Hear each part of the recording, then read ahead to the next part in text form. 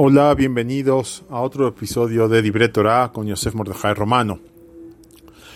Los Jamim nos enseñan en el final de Masejet Avot, Pirkei Avot, nos enseña en Lecha Ben Jorim, en la Mishnah Torah, dicen los sabios, el único que se puede considerar un hombre libre, una persona libre, es aquel que se dedica a estudiar Torah. Y aparentemente esto realmente es contradictorio a lo que vemos en la vida diaria. Vemos que pues hay muchas restricciones, no comes esto, no haces lo otro, en Shabbat esto no se puede, etcétera. Entonces, ¿cómo se entiende esta aparente contradicción? Vamos a tomar una analogía.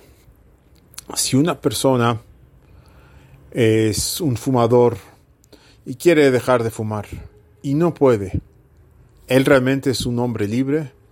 Porque está adicto a sus placeres, está adicto a sus vicios. Entonces él realmente quisiera estar libre y liberarse de su adicción y lamentablemente no puede.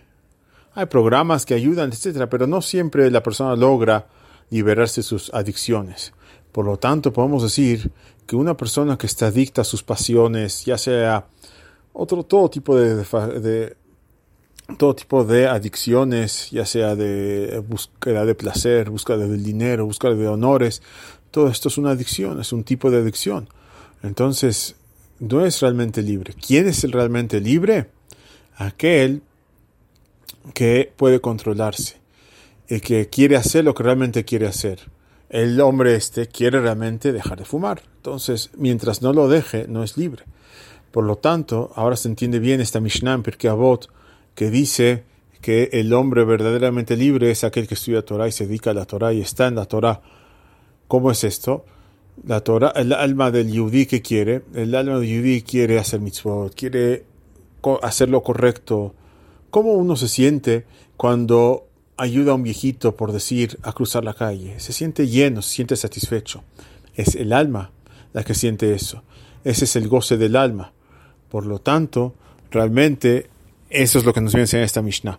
El hombre libre, la persona libre, es aquel que hace lo que realmente su neshama quiere, lo que su alma quiere, que es dedicarse al bien. Y esto es la enseñanza de la verdadera libertad, es aquel que está en el camino de la Torah. Buen día a todos.